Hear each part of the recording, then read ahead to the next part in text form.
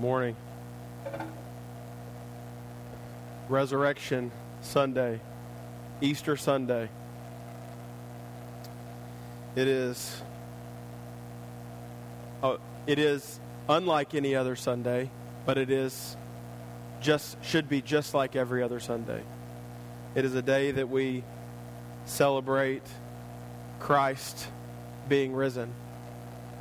And as I have looked around and greeted you this morning and seen the chaos and seen the craziness and experienced a little bit of it, I still think if the Lord would just allow me to take a video of this in my mind and remember this so that I can just cherish this for forever, because this is right where I want to be. And I couldn't think of any other place or any other group of people that I'd rather be with. So thankful for you. Sunday has come. Today we can sing, we can pray, we can rejoice and have hope because Sunday has come. Of course, I'm talking about the resurrection of our Savior. I'm referring to the actual historical Jesus who lived in an actual time on earth, who is the perfect and spotless Lamb of God, who was slaughtered for our sin and in order that the wrath of God might be satisfied, whose body was torn just like the veil of the temple to show that we have unhindered access to the Father through Jesus Christ, whose blood was poured out over our iniquity in order that our sins, which marred and dirtied us, would be purified and cleansed. And as the prophet Isaiah said, though your sins be as scarlet, you shall be whiter than snow. Though they be red like crimson, they shall be like wool. And that through this resurrection, we too would rise, and we would walk in newness of life. This is the simple and the basic gospel, that Jesus lived, that He died, that He was buried, and that He is risen. We can say amen to that. We can rejoice in our hearts and out loud. As much as the resurrection of Christ and the grace He offers redeems our spiritual life and redeems our emotional state, we often live in a way that the understanding of the resurrection of Christ misses the mark as it concerns to redeeming our condition, redeeming our heart. This is what Paul was dealing with in Romans 6, and this is where our text will be today, Romans 6, 1 through 14. Paul is laying out a theological ethic in the book of Romans for the churches at Rome, but also for all of those who would read Romans. And at the end of chapter 5, Paul's discussing the law and the grace that comes through Jesus. And he finishes chapter 5 by saying, where sin abounds, grace abounds even more. What Paul is laying out there, and it is a constant New Testament theme, is that the grace of God is greater than the sin of man. And that where with man, this is the point, not that sin should abound, but that with the natural man, sin will abound. But with the God, grace abounds even further than sin. Grace, grace, God's grace, grace that is greater than all of our sin.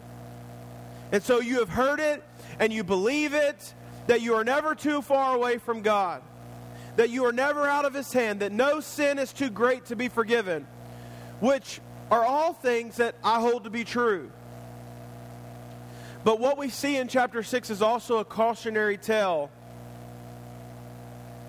Paul says, where sin abounds, Paul said, where sin abounds, grace abounds even greater. But in chapter 6, we see this idea it's a conditional idea. It's a conditional thought. It's a conditional statement. So I want to read Romans chapter 6, verses 1 through 14 with you today. And I want to see what the Lord, through the Apostle Paul, says about the mortification of sin and the resurrected life. Paul here is answering, he has given this great speech on sin, where sin abounds, grace abounds. And he's answering any detractors at this point. Because people would say, well, if that's the case, then why do we need to even do right? Why do we even need to follow the Lord? You know, this is coming from a Jewish history. A Jewish ethic would say, do right, follow the law, and you can have favor with God. And then as you continue to follow the law and obey the law, you can have favor with God. Well, Jesus brought a different ethic, and Paul is promoting this Christian ethic. Paul is saying that the right was done by Jesus to where grace abounds even greater than the law, even greater than our sin. But he was never, you must understand, he was never giving people a license to do whatever they wanted to do. As a matter of fact, it's quite the opposite, and we see that in Romans chapter 6, verses 1 through 14, and we'll read that now. What shall we say then? Are we to continue in sin that grace may abound? By no means. Another version that I memorized in the past said, may it never be. May it never be. How can we who died to sin still live in it? Man, those are two questions that you must ask yourself every day. Do you not know that all of us who have been baptized into Christ Jesus were baptized into his death? We were buried, therefore, with him by baptism into death, in order that just as Christ was raised from the dead by the glory of the Father, we too might walk in newness of life. For if we have been united with him in a death like his, we shall certainly be united with him in a resurrection like his. That's very important. We know that our old self was crucified with him in order that the body of sin might be brought to nothing, so that we would no longer be enslaved to sin. For one who has died has been set free from sin. Now, if we have died with Christ, we believe that we will also live with him. Praise the Lord. This verse should have you jumping out of your chair right now. We know that Christ, being raised from the dead, will never die again. Death no longer has dominion over him. For the death he died to sin once for all, but the life he lives to God. He lives to God. So you also must consider yourselves dead to sin and alive to God in Christ Jesus. And then Paul gives this charge. He goes back to what he said at the beginning of the chapter. He said, let not sin therefore reign in your mortal body, to make you obey its passions. Do not present your members to sin as instruments for unrighteousness, but present yourselves to God as those who have been brought from death to life, and your members to God as instruments for righteousness. For sin will have no dominion over you, since you are not under the law, but under grace. Pray with me this morning. Lord God, we open this text of Scripture. We open every text of Scripture, and your goodness pours out. Your grace and your mercy and your love and your kindness, your steadfastness, your justice, your righteousness, it pours out. And all we can do is praise. All we can do is thank you. Lord, but we see also from Paul a great call to holiness. Not only are you good, but you are holy, and you expect us to be holy as you are holy.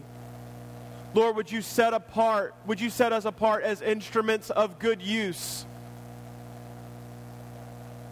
That we would follow you, that we would live for you, that we would love you enough, Lord, to obey you.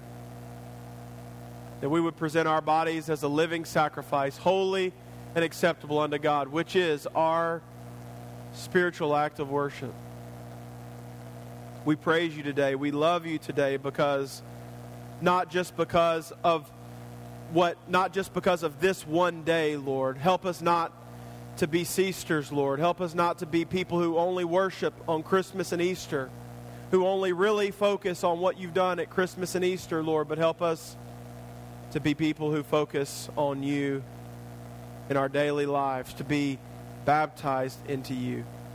We pray and ask that you would bless this service, bless your word as it sprouts forth today and takes root in the heart of man.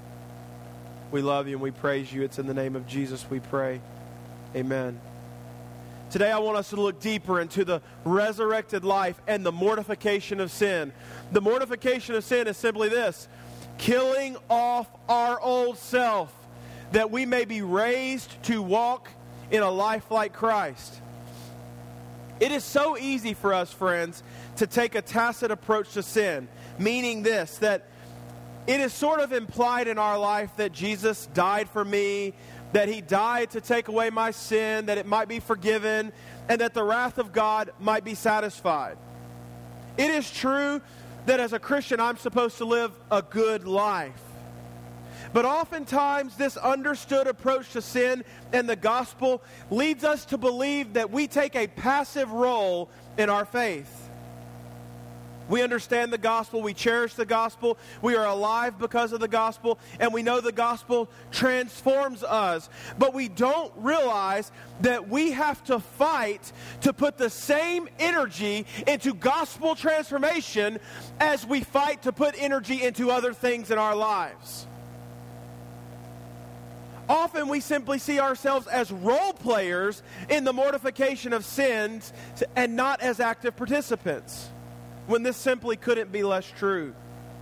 The truth is, as Paul was describing in Romans 5, that we were formerly of a life where sin was abounding. We were immersed in sin, meaning we sinned actively, we sinned passively. It was on the front of our hearts and minds and even in our subconscious. But then in chapter 6 he says, may that not be you now. May that never be the case again for those who are in Christ. Not only did grace abound all the more over sin throughout the world, but grace abounds in the heart of every believer. This is one of the greatest effects of the gospel.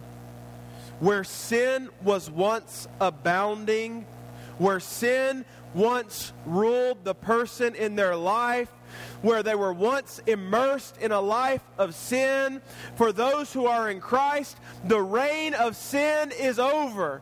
And it has been replaced with an abounding, an overflowing, a great measure of the grace of God.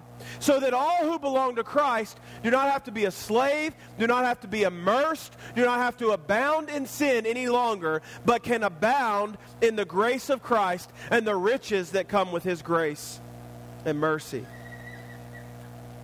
Paul asks two questions after sort of explaining this idea in Romans chapter 5. He asks two questions, and I want to frame our service around those two questions today. The first question is this: what shall we say then? Are we to continue in sin that grace may abound? Are we to continue in sin that grace may abound? And then he said, by no means. And then he asked this: how can we who died to sin still live in it? I want you to take on those two questions as we go throughout the rest of this service today. I want you to hold on to those.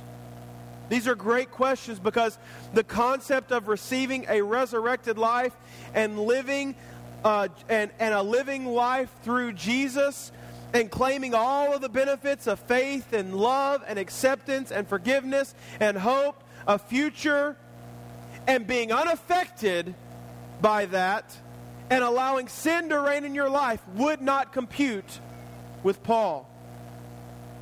He could not comprehend a people who would have received all of the benefits of a resurrected life and not received one of the primary benefits of the cross. And one of the primary benefits of the cross is the mortification of sin.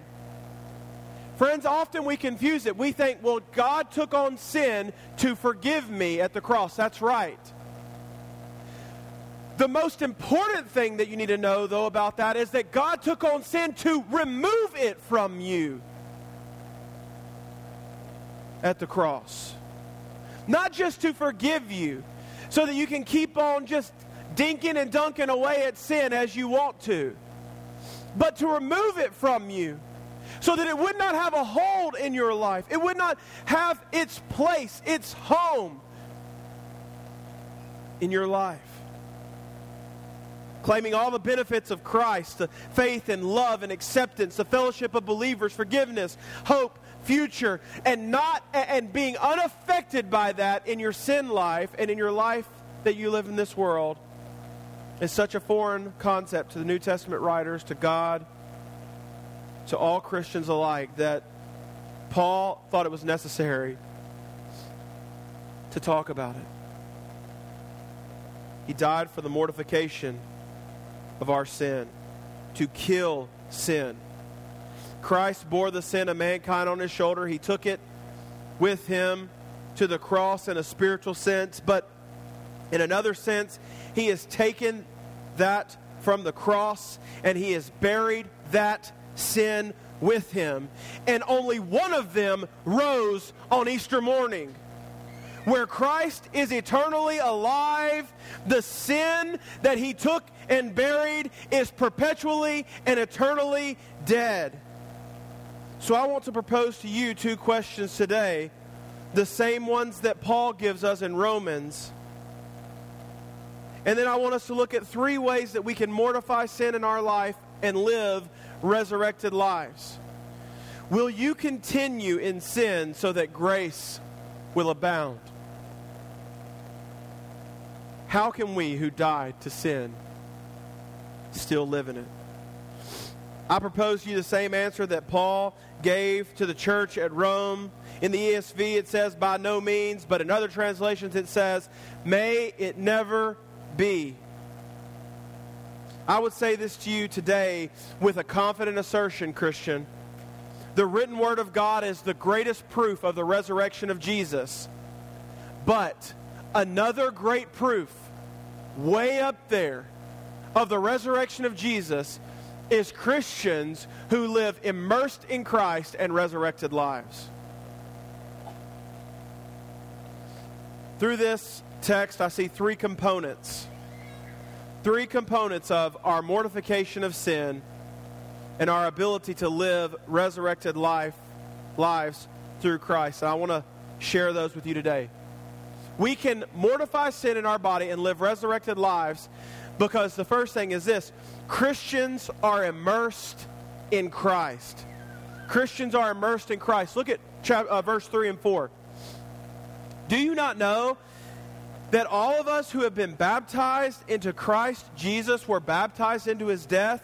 We were buried, therefore, with him by baptism into death, in order that just as Christ was raised from the dead by the glory of the Father, we too might walk in newness of life. Now, over the course of these 3 points, I want to display for you how sin is mortified in our lives, how we live resurrected lives.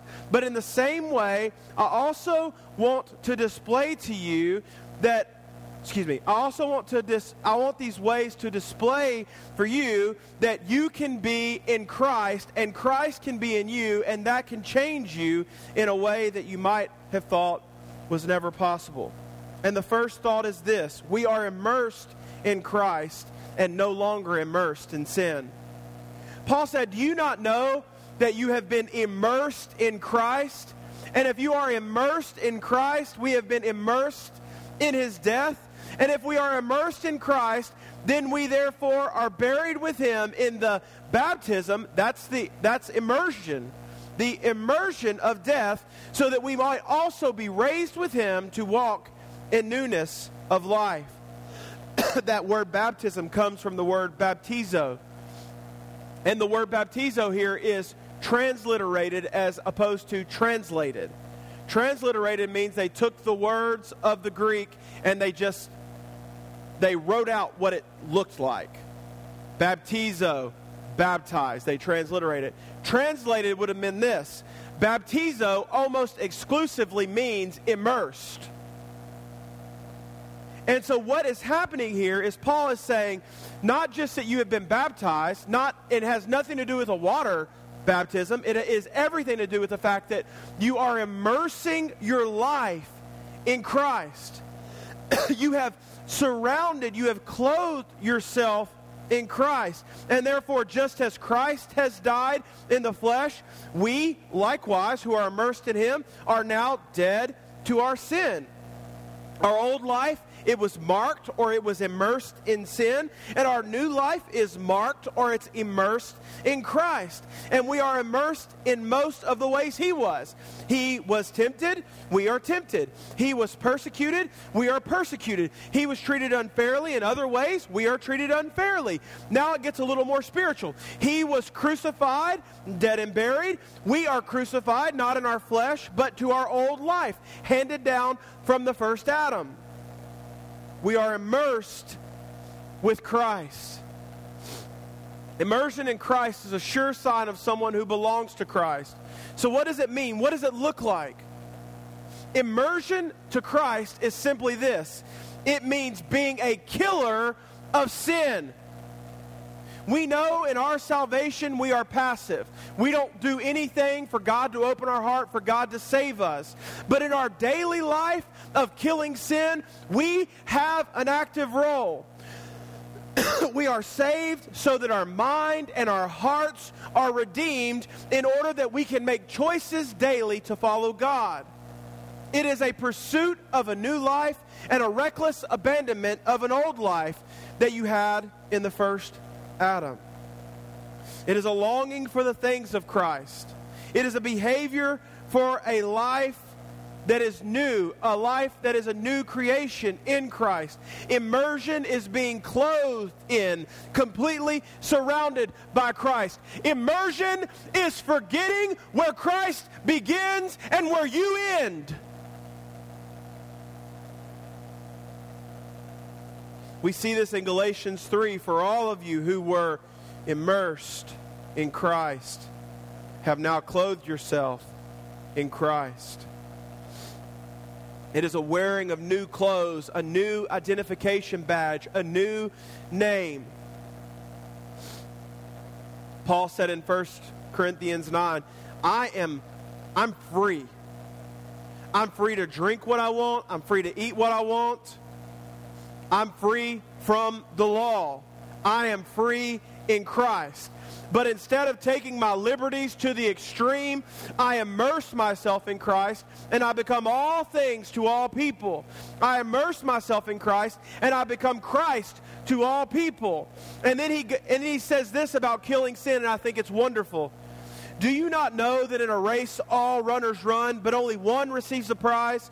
So run that you may obtain it. Every athlete exercises self-control in all things. They do it to receive a perishable wreath, but we an imperishable. So I do not run aimlessly. I do not box as one beating the air, but I discipline my body. I keep it under my control, lest preaching to others, I myself might be disqualified. Paul says, I am free through Christ, but instead of glorying, instead of relishing in my freedom, instead of flaunting my freedom for the world to see, instead of partaking of the things that I am free to do, I beat my body into submission.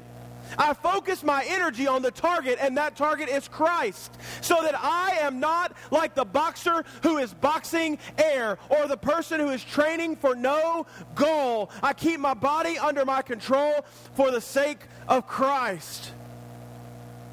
Why does he work so hard to mortify these things in his life when he is free in Christ? He answers this at the end of the passage. He says, so that I might not find myself in preaching to you disqualified.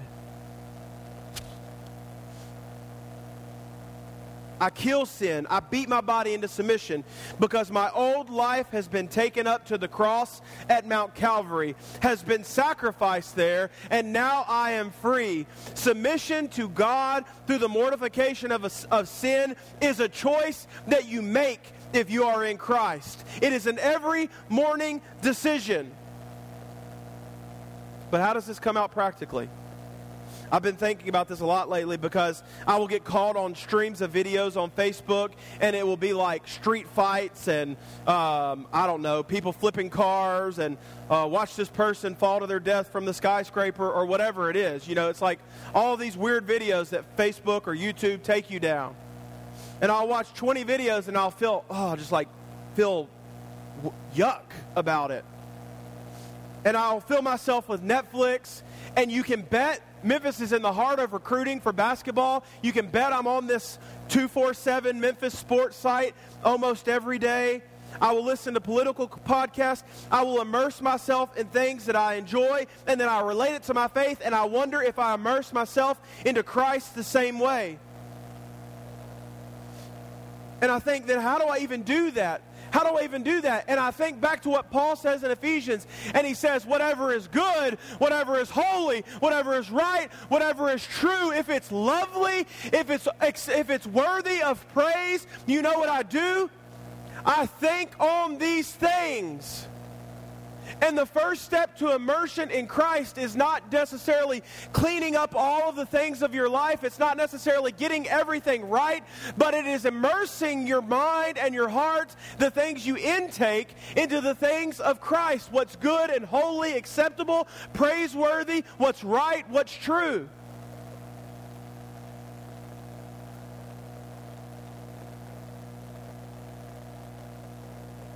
It's a daily struggle. It's a daily choice, friends. You didn't have a choice in Christ. Christ saved you regardless of yourself, in spite of yourself, through His grace and love and mercy. But He has given you a free will and a choice to choose Him daily. It is an effort. It is a choice. But friends, listen. There is also a great confidence that comes with this. Because if we are immersing ourselves in Christ, He will reign supreme in our life. And that means we reap the benefits and the rewards of a king who is good reigning over us. It means we reap the benefits of conquering sin. We are able to defy temptation, defy sin. It means we are able to have strength in sharing and proclaiming the gospel to the world. It means we're able to have strength in our relationships. We're able to overcome the great obstacles that we face in our friendships, in our marriage, in our relationships, because we are in Christ. We have confidence in the world, and I hope this helps you. And if you were at the co-op the other day, I used this example for the first time, and you're going to get this today.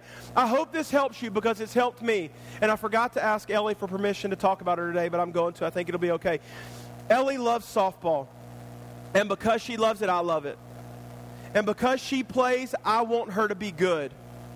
Listen, this is a side sermon. If you think that your kids should just participate and have fun, you're not being biblical. Biblical is this: be good at whatever you do for the glory of God. He didn't say, he even went past sports. He said, if you're going to eat, if you're going to drink, be the best at it.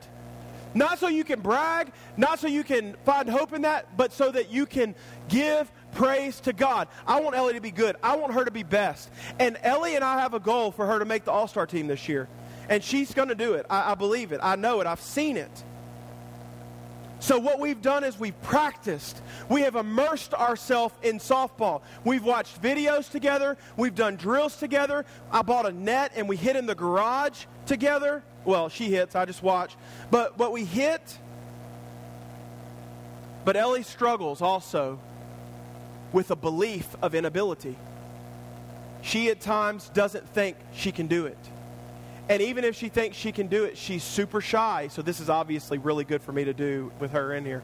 She's super shy, and she struggles sometimes with crowds and cheering and yelling and all kinds of stuff like this. So I say to her before every game, and I think it relates greatly to those who are mortifying sin in the flesh, who are immersing themselves in Christ. I look at her square in the eye and I say, Ellie, have you practiced up? Do you know what you're doing? Is God on our side? Do we have anything to fear? Have you practiced up? Yes, Daddy. Do you know what you're doing? Yes, Dad. Is God on our side? Yes. Do we have anything to fear? There's a delayed no there always. Friends, I want you to know, if we are immersing ourselves in Christ, we are practicing up. If we are immersing ourselves in Christ, we know what we're doing. If we are immersing ourselves in Christ, Christ is in us and He is with us. He's on our side. Christian, you have nothing to fear. That old life, those old sins, they don't have the power over you like they did. That hurt that you have from past relationships, from being hurt by different people, that has no power over you. Those sins that so easily entangle us, if we are practiced up, if we know what we're doing, if God is on our side, we're golden. We are golden. We have no fear. Friends, we are no longer immersed in our old lives, but we have been immersed in Christ, and our life should emulate that. Another true proof of Christ in our life and the mortification of sin is that Christians are resurrected with Christ. Christians are resurrected with Christ. Look at verse 5. For if we have been united with Him in a death like His, we shall certainly be united with Him in a resurrection like His. We know that our old self was crucified with Him in order that the body of sin might be brought to nothing, so that we would no longer be enslaved to sin. For one who has died has been set free from sin. Weary sinner, weary brother and sister in Christ, you are free. No longer is the yoke of slavery upon your neck, but the yoke of Christ is. And He has promised and guaranteed that His yoke is easy and His burden is light. Not only are you raised to eternal life with Him, which the Bible says that no one or nothing can snatch you out of His hand, but you are raised to walk with Him in newness of life while you are on this earth. You no longer have to be immersed in sin. You no longer have to wonder if you can do it. And we all await, through this resurrection, we all await a glorious future with Him. And like the wonderful song, Come Thou Fountain says, oh, that day when freed from sinning, I shall see Thy lovely face, clothed in the blood-washed linen, how I'll sing Thy wondrous grace. Today we rejoice because Jesus is not a distant God.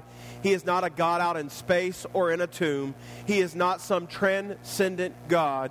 He is a God who condescended, who took on flesh. He took on our wrath. He nailed our sin to the cross, and He proclaimed with an assuring voice, it is finished. Sin is defeated. Death has no victory. The work of the first Adam is wiped away, and the angels in heaven rejoice with the victorious second Adam. Since Christ has died and we have died, since Christ is raised and we are raised, all Christians can now rejoice together. Dear brother and sister, you are not who you once were. You are not marked by past fornication. You are not marked by abortion. You are not marked by pornography. You are not marked by addiction to power or greed or acceptance or love. You are not marked by addiction to alcohol or drugs. The mark of your life is not the things that were nailed to the cross on Jesus' back. No, friends, the mark of your life is the empty tomb. The mark of your life is that Jesus and sin went to the cross and only Jesus came back alive. And that if we die with Christ, the only thing left is a resurrected life. Does this mean that we will never sin? Certainly not. Paul knew that. The New Testament authors knew that. They understood that sanctification was a process and it was a lifelong process. But they also understood that sanctification was a sure mark of resurrection, and the resurrection was a mark of being in Christ. And if we are in Christ, we are alive forevermore. There's one more point I want to make, and I've made it a million times, but it cannot be overstated. So I will say it again. Christians are kept by Christ. Christians are kept by Christ. Look at verses 8 to 11. Now, if we have died with Christ, we believe that we will also live with him. We know that Christ, being raised from the dead, will never die again. Death no longer has dominion over him. For the death he died to sin once for all. But the life he lives to God. Listen, this is important. Perseverance of the saints, this is important. For the death he died to sin once for all. But the life he lives to God. So you also must consider yourselves dead to sin and alive to God in Christ Jesus. You can take that "so you too also" and you can say it this way: in the same manner, in the same way, as Christ has eternally killed sin, and as he is alive to God evermore. If you are in Christ in the same manner, you are dead to sin and alive forevermore. Oh, church, something so sweet and so pure is that since Christ has died and been raised, he will never die again. And as verse 8 says, if we have died with Christ and we believe we also live with him, verse 10, and just as he will never die again, verse 11, so you also must consider yourselves dead to sin and alive to God in Christ Jesus. Since he died and raised, since he will never die again, you too must also consider yourself in the same manner. Dead to sin, alive to Christ forevermore. It is such a wonderful truth, such a wonderful, life-changing reality, the resurrection of Christ. It was permanent, not just for him, but for us also. And if we are in Christ if we are in Christ as long as he is alive, we will be alive also. If we are in Christ, we are his forevermore, and no one can snatch us out of his hand. I want to close by asking this question to you today. Why then would we ever try to nail Christ back to the cross? Why then would we ever try to nail Jesus back to the cross? Paul closes out this section and he says, "Let not sin therefore reign in your mortal body, to make you obey its passions. Do not present your members to sin as instruments for unrighteousness, but present yourself to God as those who have been brought from death to life, and your members to God as instruments for righteousness. For sin will have no dominion over you, since you are not under the law, but under grace." Church, when we submit to sin, we are not only transgressing the law of God, but we are practically trying to reverse the work of the gospel. We are trying to pick Jesus up, take him out of heaven, put him back in the grave, take him up to Mount Calvary, and put him back on the cross for all intents and purposes.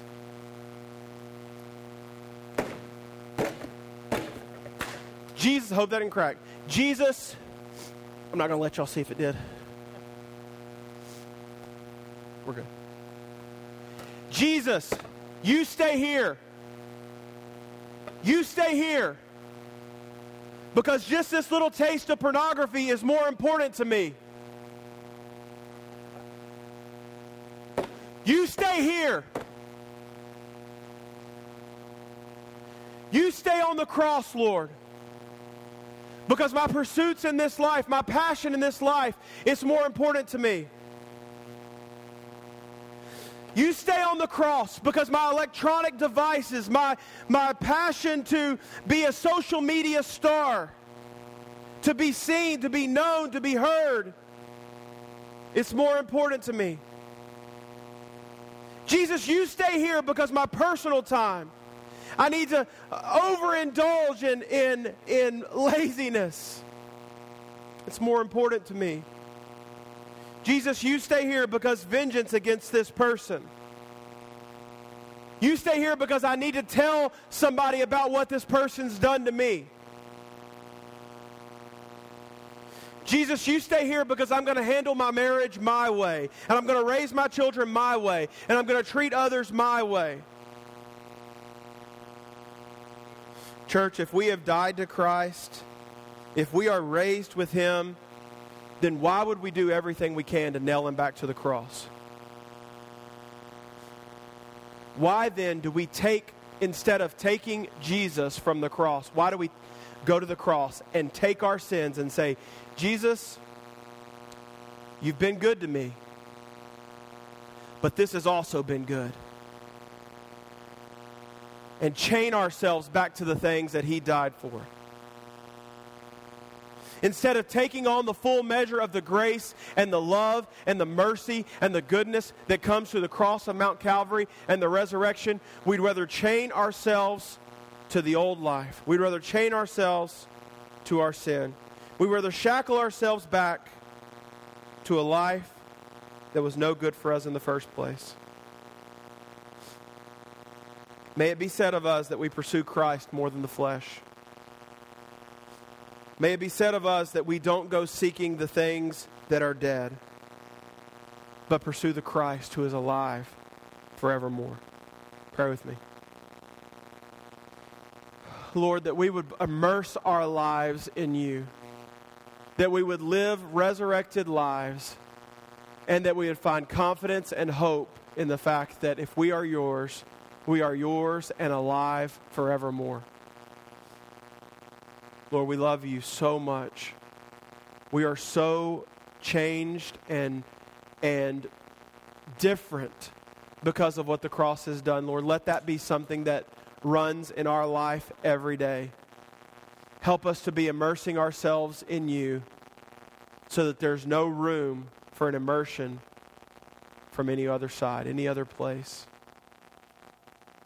Not that we can't enjoy the things of this life, not that we can't enjoy the things that You've given us to enjoy, but that we don't put them over You, therefore making an idol out of the things and not the giver of the perfect gifts. God, we love You so much. We praise You. We ask that You would just be honored by our life, be honored by the testimony that we've given. That others might see You and know that Jesus is alive through the life that we live. Lord, we praise You. We love You. We thank You for all that You've done and all that You're going to do in our lives. It's in the name of Jesus we pray. Amen.